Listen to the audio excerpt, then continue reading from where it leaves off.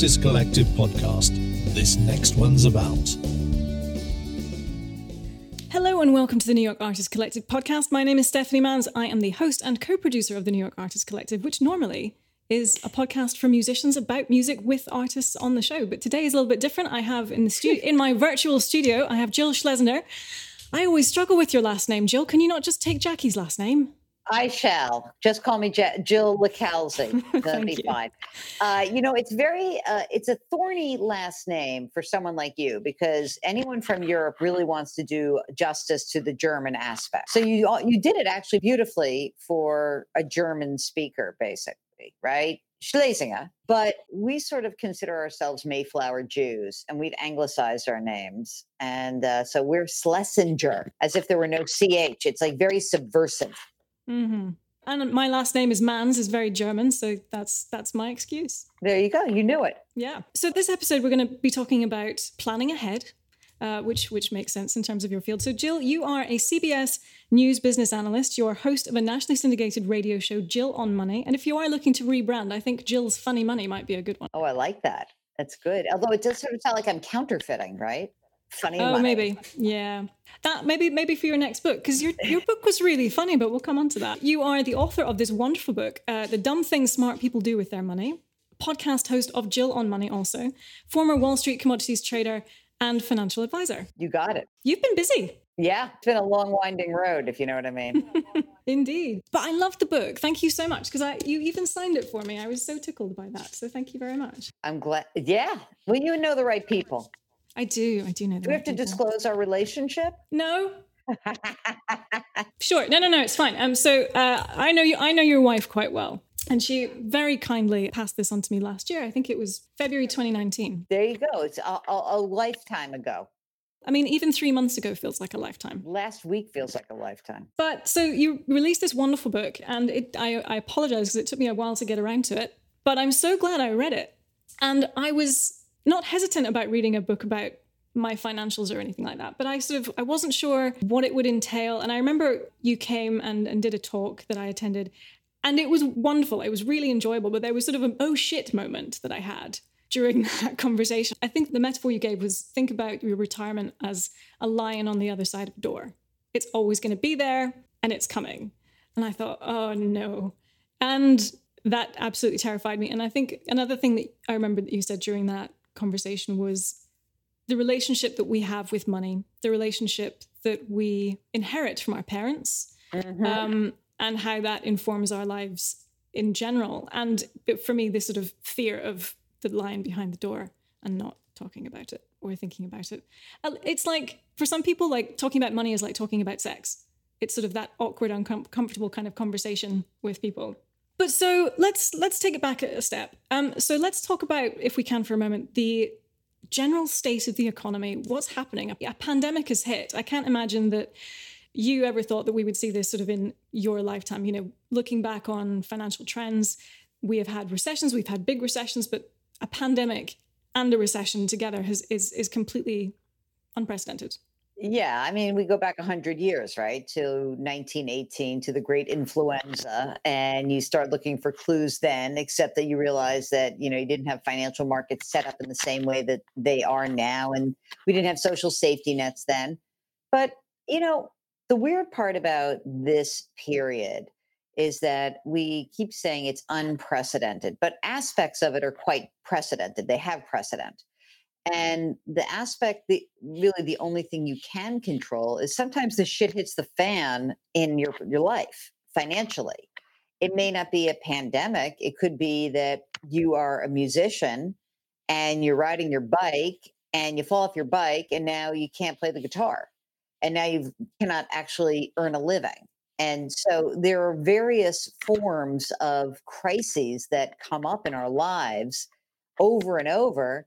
And there's kind of like a playbook for that. And the thing that is really difficult about this period is that everything was coming down around us all. And I would say that our sort of prehistoric lizard brains took over, and it either caused people to panic and feel like, oh my God, I have to do something, or people who just kind of gave up, crawled into a hole and said, I can't do anything. And each of those reactions is very common. It really is.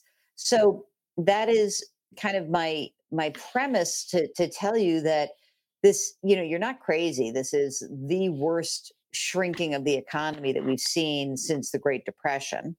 It's in a weird way a lot worse than the financial crisis, but it's better because we had very quick response by the government.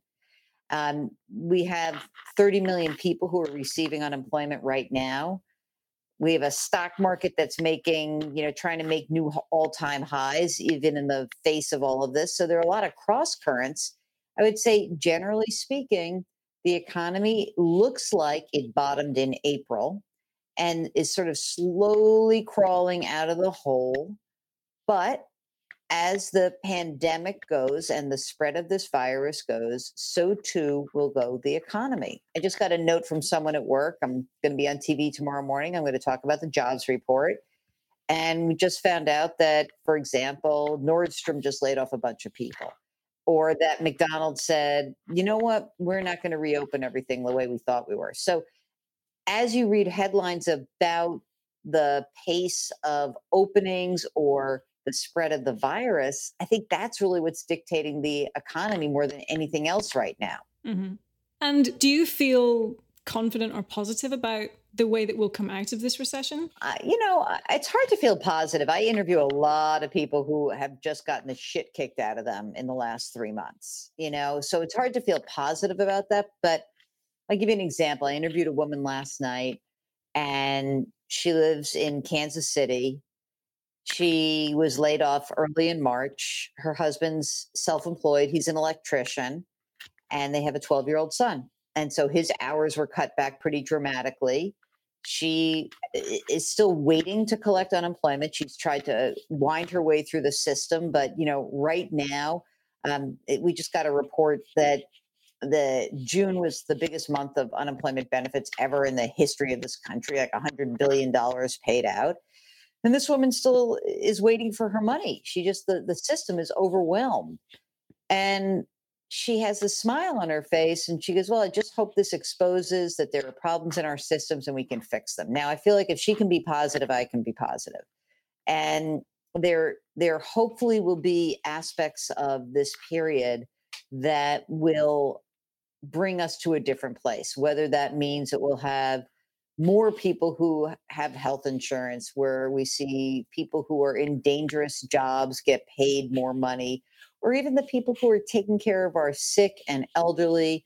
I'm hopeful that they unionize. I think it's a real tragedy in this country that some of the people who are taking care of all of these people who are so sick are barely making living wages themselves.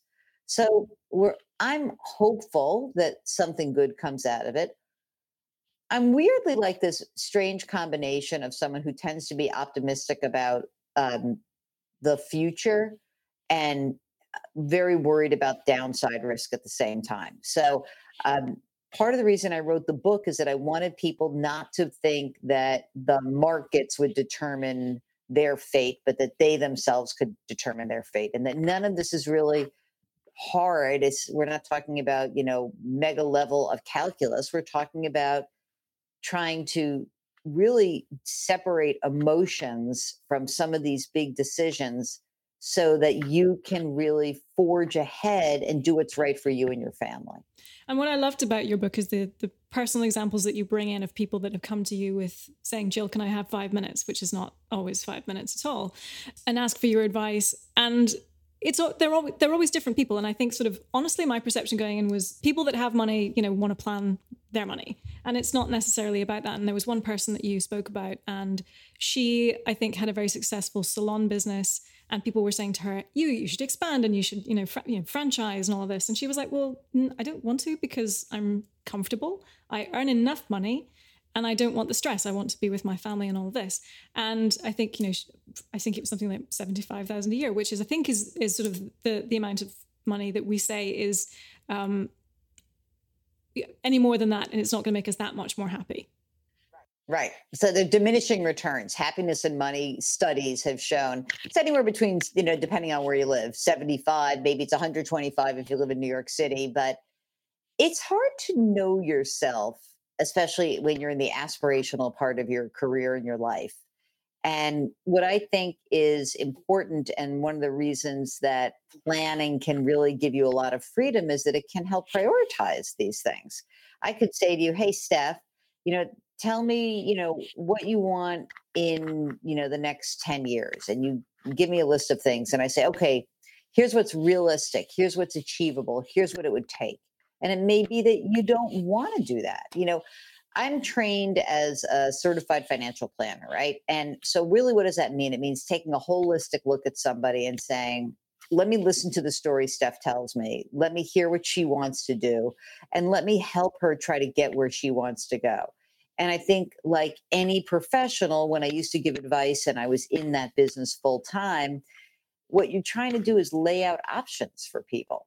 If this is what you want to do, then this is what you're going to have to do.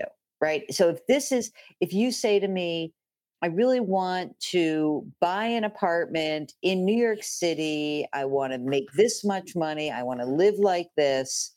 And I might say to you, well, that will require you working until you're 70 years old. And you might turn around and say, 70, that's horrible. And I say, okay, what would it look like at 60? Well, at 60, you couldn't buy the apartment you'd want to buy. You'd stay in your rent controlled apartment. You'd sock away a lot of money, and you'd have the ability to make different choices sooner because of the lifestyle you've chosen to lead. And this is actually a movement that's gained a lot of ground since the Great Recession. So within the last, say, 5 to 8 years, it's called the FIRE movement, Financial Independence, Retire Early.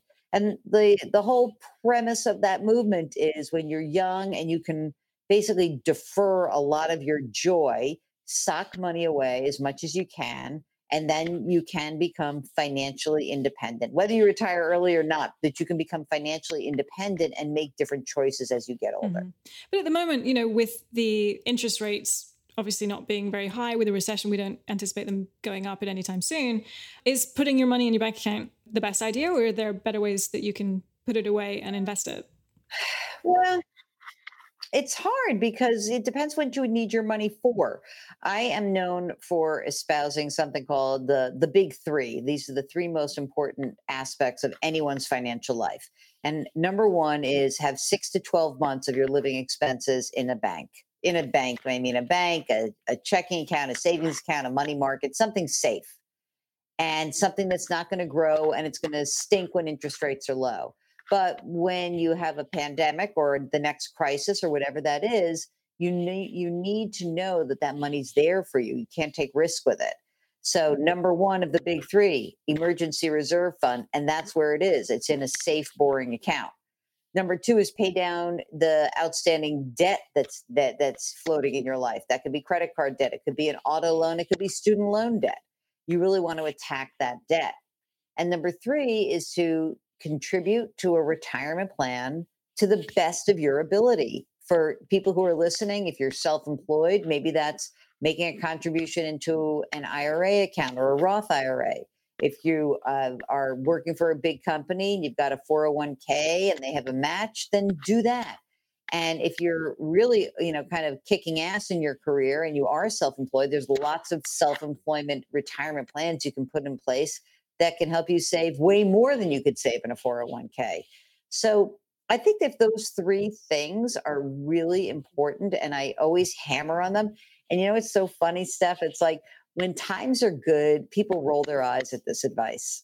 But when the pandemic hit, it was like everyone was rapt. Like, oh my God, that's brilliant. 6 to 12 months of expenses in the bank. Like, it's the same advice no matter what. Yeah, I completely agree with that. And some of the stuff in here, I'm like, oh, okay, I need to do that. And there was this, one of the in fact, this sort of pink one at the top. This is my to-do list. I'm going to give myself a couple of weeks to do this, but you never know what's going to happen. And this is the point about financial planning. It's to plan for either the inevitable, which is death, Oh, so much anxiety thinking about that, by the way. Thank you very much. But also, maybe you die and you get hit by a bus tomorrow. You need to have a will. I think that was rule number one, have a will, but also have a list of all of these things, like have a list of your bank account, your usernames, your passwords. And I'm like, oh, okay, that's what I'm going to do this weekend. So thank you very much. That's an excellent thing to do. Now, I'll tell you the funny thing about that. I'm highly organized, and you know that my partner is also highly organized. And it was interesting to kind of go through, come into a relationship later in life, not when we were in our 20s, but in our late 30s. And, each of us has certain habits about how we deal with that. And I think that it became even more important to us when we saw like what it was like to settle. Each of our fathers died within the last 10 years or so. And going through that process of someone's death who's close to you and really like digging down and seeing what a pain in the ass process it is to settle things up, you say to yourself, I'm never going to let that happen to anybody else. And so there are lists of documents and where they stand. And, it's a drag. Like, someone at work totally teases me whenever I go in on the air and talk about this, like, oh, you just love to be a Debbie Downer. You love to talk about death. It's not that. It's that it's so nice to get it done. And then you really don't have to think about it. And also, I lay a heavy duty guilt trip on people. As you know, in the book, I do this because I think that one of the cruelest things that you can do to your heirs is to leave a hot mess that they have to clean up. And actually creating a will and putting this list of documents together and making people aware of what happens or what your wishes are. It's so easy to do. So why aren't you doing it? I don't know. I mean, I know if I die in Scotland, or if I have an intention of going back to Scotland and my domicile is still Scotland, then technically I don't think it matters as much. Maybe. The law of Scotland sorts that out for you, I believe. I think if I die tomorrow, only my dogs are going to care.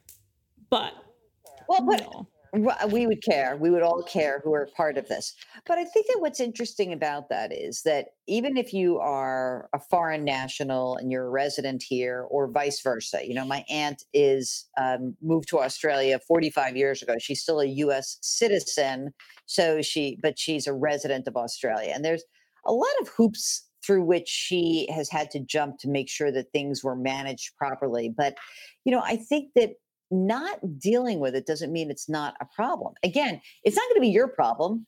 My biggest fear is I live on the West Side. So, where I step off the curb and I get hit by the M57, boom, done, goodbye. And I just don't want Jackie to have to clean up after me. I want it to be easy. I want her to mourn forever. And I never want her to be happy with another person. I thought that you would find that amusing. I did. Thank you. And the M57 amused me too. I think that was in the book as well. Yeah, oh yeah. That's because it is my greatest fear. Yeah. That thing comes around the corner on 72nd Street and like has close to taken me out many times. Yeah, I probably should be scared of it. I do jaywalk quite a lot, but I have this theory that traffic stops for me. I would like to dive deeper into that, but that's not the nature of this podcast. No, absolutely. Okay, so for a lot of our audience, let's bring it back to them. So for a lot of our audience, their income revolves around groups of people congregating together as artists and creatives, musicians, everyone on the sort of periphery of that. We're having to learn to handle our money in new ways, having to learn how to survive on the stimulus checks or not if they haven't come through, as you mentioned, for some people, and what that's going to look like in this sort of new world. And when this started happening, we thought this will be a few weeks of it. And now we're quite a few months in. We've got quite a few more months to go. We think we're going to have second waves of the virus. In many ways, I think for some industries, there's possibly no going back, or there will be these new ways of working. And a lot of musicians have taken their music online. That's sort of been the only ways that they can make a living. Some of them are turning to different things. And in terms of thinking ahead and how they can plan and some of the things that they can do, obviously stock it away. Are there any kind of other sort of lower risk options? I know you mentioned sort of index tracking in your book as well.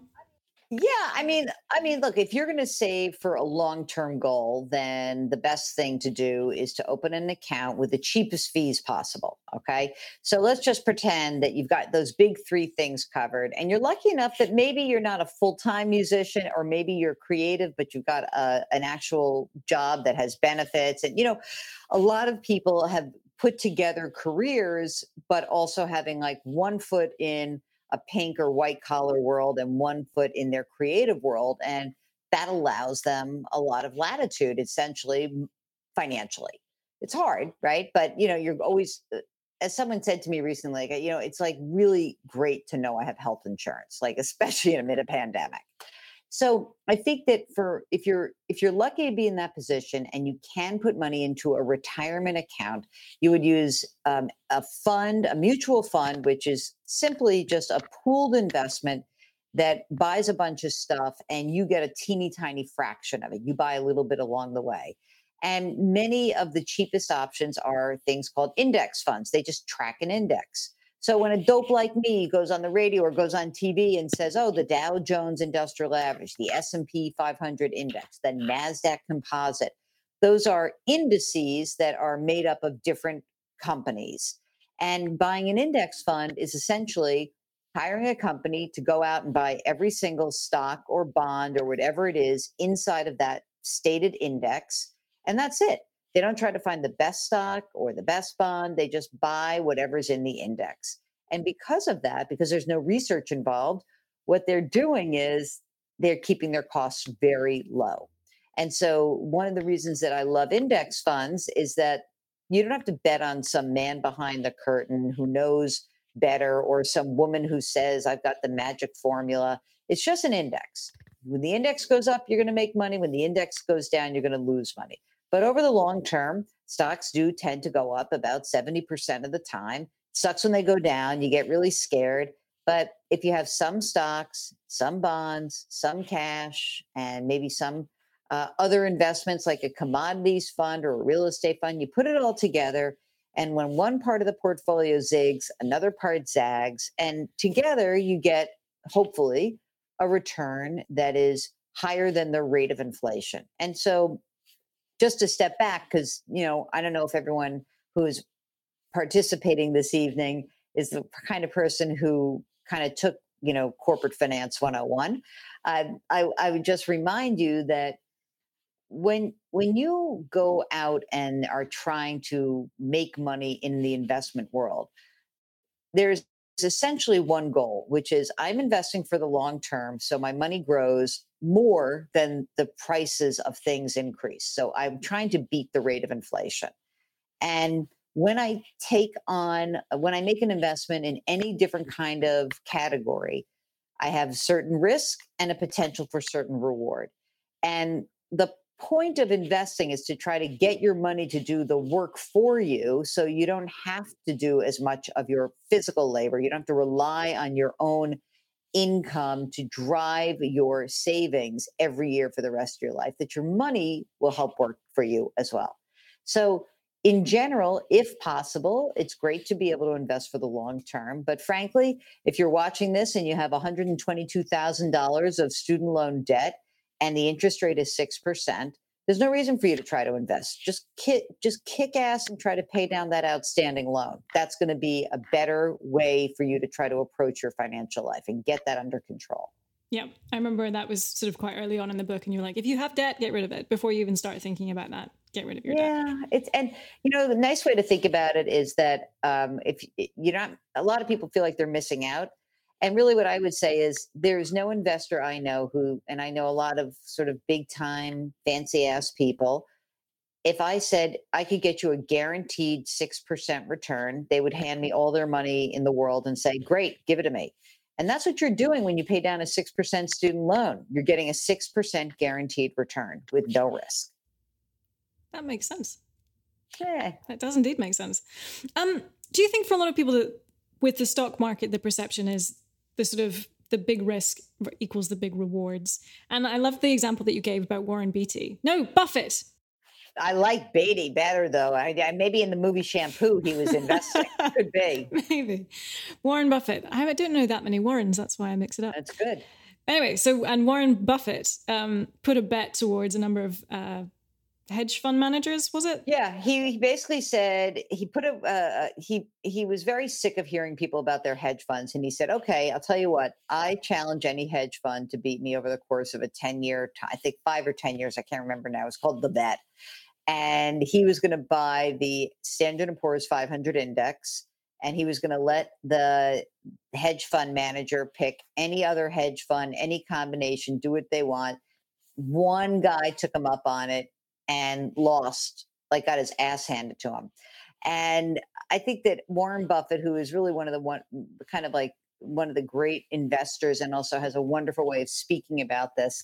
The thing that I love about him is that, he said to his heirs, when I die, and he's almost 90, go buy the S&P 500 index, keep a little money in cash, and go to sleep at night. That's what he says. He's one of the greatest investors in the world. And, for most of us, if you want to get involved in buying stocks, individual stocks, that's fine. You can try that. But it's really hard to do it well. It takes time, it takes energy, and it takes patience. I, of course, have to just sort of put the warning out. We hear so much about people, going on Robinhood, the app that does investing, and it's really dangerous. It's, it's really, it's like the gamification of investing is sort of this cool thing for many in financial services. And I think it's just not cool. I think this is really serious stuff. And I always, when people say I play the market, I mean, you play the races, you go bet on a horse, you go play craps, but this is your future and you have to take it seriously. Mm-hmm. People say they play Tinder as well. And I'm like, that's weird. Yeah, that's a whole nother world. Yeah, indeed. And just one maybe last final question. In terms of people kind of learning, this is all new to somebody who's just watching the podcast. What is a good place or a good resource maybe to go to start and learn about this? Because it's like as you say, there are so many sort of these, gamification type investor funds. And it can be really overwhelming to kind of Google and figure out where to start. So I'll plug a few different things that like friends of mine. My friend Beth Kobliner, that's with a K, Kobline. Oh, she blurbed me. That's right. So Beth wrote a book a while back called Get Your Financial Life Together. And she also, if you're a parent, she wrote a book about how to talk to your kids about money. She's great. She writes beautifully. It's clean. It's clear. It's easy. I also have a friend named Jack Otter, and he wrote a book called Worth It, Not Worth It. And it's almost like a picture book for adults, but it's about some of the beginning concepts of managing money. So I think that's really a good place to also start. I think that for a lot of people, it is learning to kind of get down to the basics. What is it that's freaking me out? Because as you know, in the book, I write a lot about emotions because I think that's really what really trips most of us up. None of this is actually hard. I used to say to people like, I love statistics, but I'm a weirdo. I loved calculus because I'm a weirdo, but I don't really use that I never really used that except when I was an options trader. So, I mean, most of this is really common sense. And the idea of saying, I'm putting my money to work because over the long term, I want it to work as hard for me as I'm working for myself, and that I can save and invest today and reap great benefits in the future, then that's kind of an easy concept. But a lot of us who maybe are not trained in it and steeped in it, and I had a dad who was in the business, so it was kind of like dinner talk. I think that it can be really scary. And so I want people not to be so scared. It's not that scary. It's really not. I mean, not doing anything is scary. It reminds me of like the people who I used to say, they would say, oh, I'm not going to go get a mammogram. I'm scared. Well, isn't it a little scarier not to? Isn't that kind of the scarier alternative? Yeah. And that's the big risk. It's the big bet that you don't have it. Yep. On that nice note. On cancer and death, we will end the podcast. Thank you so much, Jill. Jill, it's been such a pleasure. Thank you very much for coming onto the podcast. Well, I thank you. And I think you're doing a great job here. And I also applaud all of the creative people out there. I have no creative outlet. I cook a little bit, but that's about it. So I am very jealous of people who can do that and who actually really figure out how to incorporate it into their real lives. So it's a very vibrant group, and we would be nothing without you, you musicians and you artists. So thank you for all you do. Jill, thank you so much. Well, listen, enjoy July 4th weekend. And I hope Independence Day must be kind of tinged with a little bit of hurt on your part. A little bit. It always feels a bit weird to be the Brit during these parties. Well, I'm going to have a gin and tonic for Independence Day. I'll be making sure we do that, okay? What is your favorite gin? I have many favorites. I have this botanist gin that I like quite a bit. I like that a lot. And I like the Plymouth, which is very British. That is a good one. I'm partial to a Hendrix myself. You like the cucumber. You're fruity. I do like a cucumber. Mm-hmm. I think that one, a good Gordon's is quite good. I think my mum got me onto that, unfortunately. She came over to visit last year, I think, and she brought over a bottle of Gordon's from duty free. And she was like, oh, darling, you're going to love Gordon's, darling. You know what I love? You know what I love about the Brits? That you can have a gin and tonic in a can in a grocery store. That's like one of the greatest inventions ever. It's British class for you, isn't it? Best. All right, Jill. Well, happy 4th. And I would love to speak to you again soon. Take care. Absolutely. Stay safe.